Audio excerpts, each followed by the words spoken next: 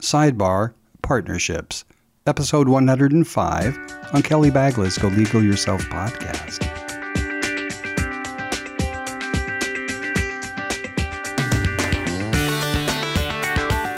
Welcome to the Go Legal Yourself podcast. This show is about knowing the legal life cycle of your business. Welcome you, my legal beagle, to another sidebar of Go Legal Yourself podcast. This sidebar is titled Partnerships. Now, don't let that word frighten you, but I will start off by saying when you enter into a partnership and you want to terminate that partnership, terminating that partnership could be even worse than actually getting a divorce. I know you've heard horror stories about people divorcing and it can take years and years and there's litigation and oh my God, all the assets and you've got to split them and it goes on and on and on. So imagine going into a partnership. It could be with anyone. It could be with your best friend. It could be with someone that you just hit it off with, sitting next to on a long flight. The partnership could be with anyone. One thing that you need to understand, partnerships can be fantastic, just like a marriage, or they could be your worst nightmare, just like a marriage. When you are entering into a partnership, from a legality standpoint, make sure, and again, you're not just protecting yourself, you're protecting your family too.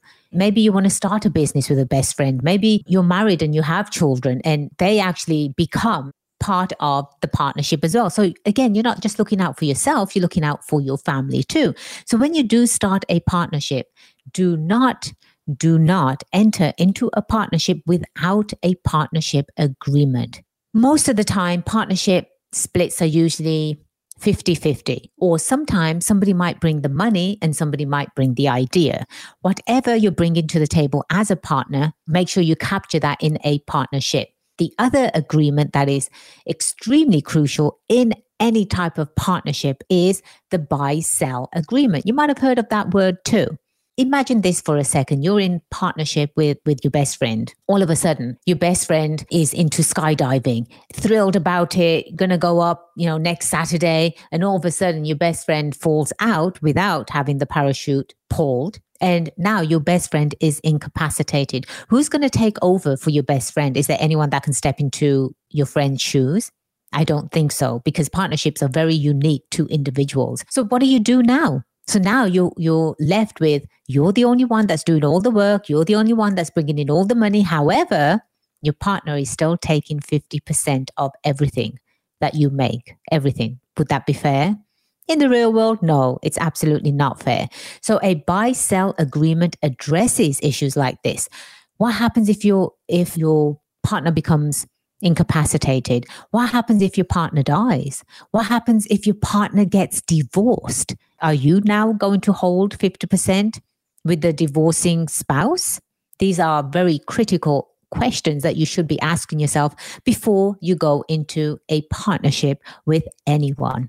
Please do reach out to me. I love counseling entrepreneurs, especially when it comes to partnerships as well. And by the way, don't shy away from marriages. I love being married. It could be one of the best things that you've ever done.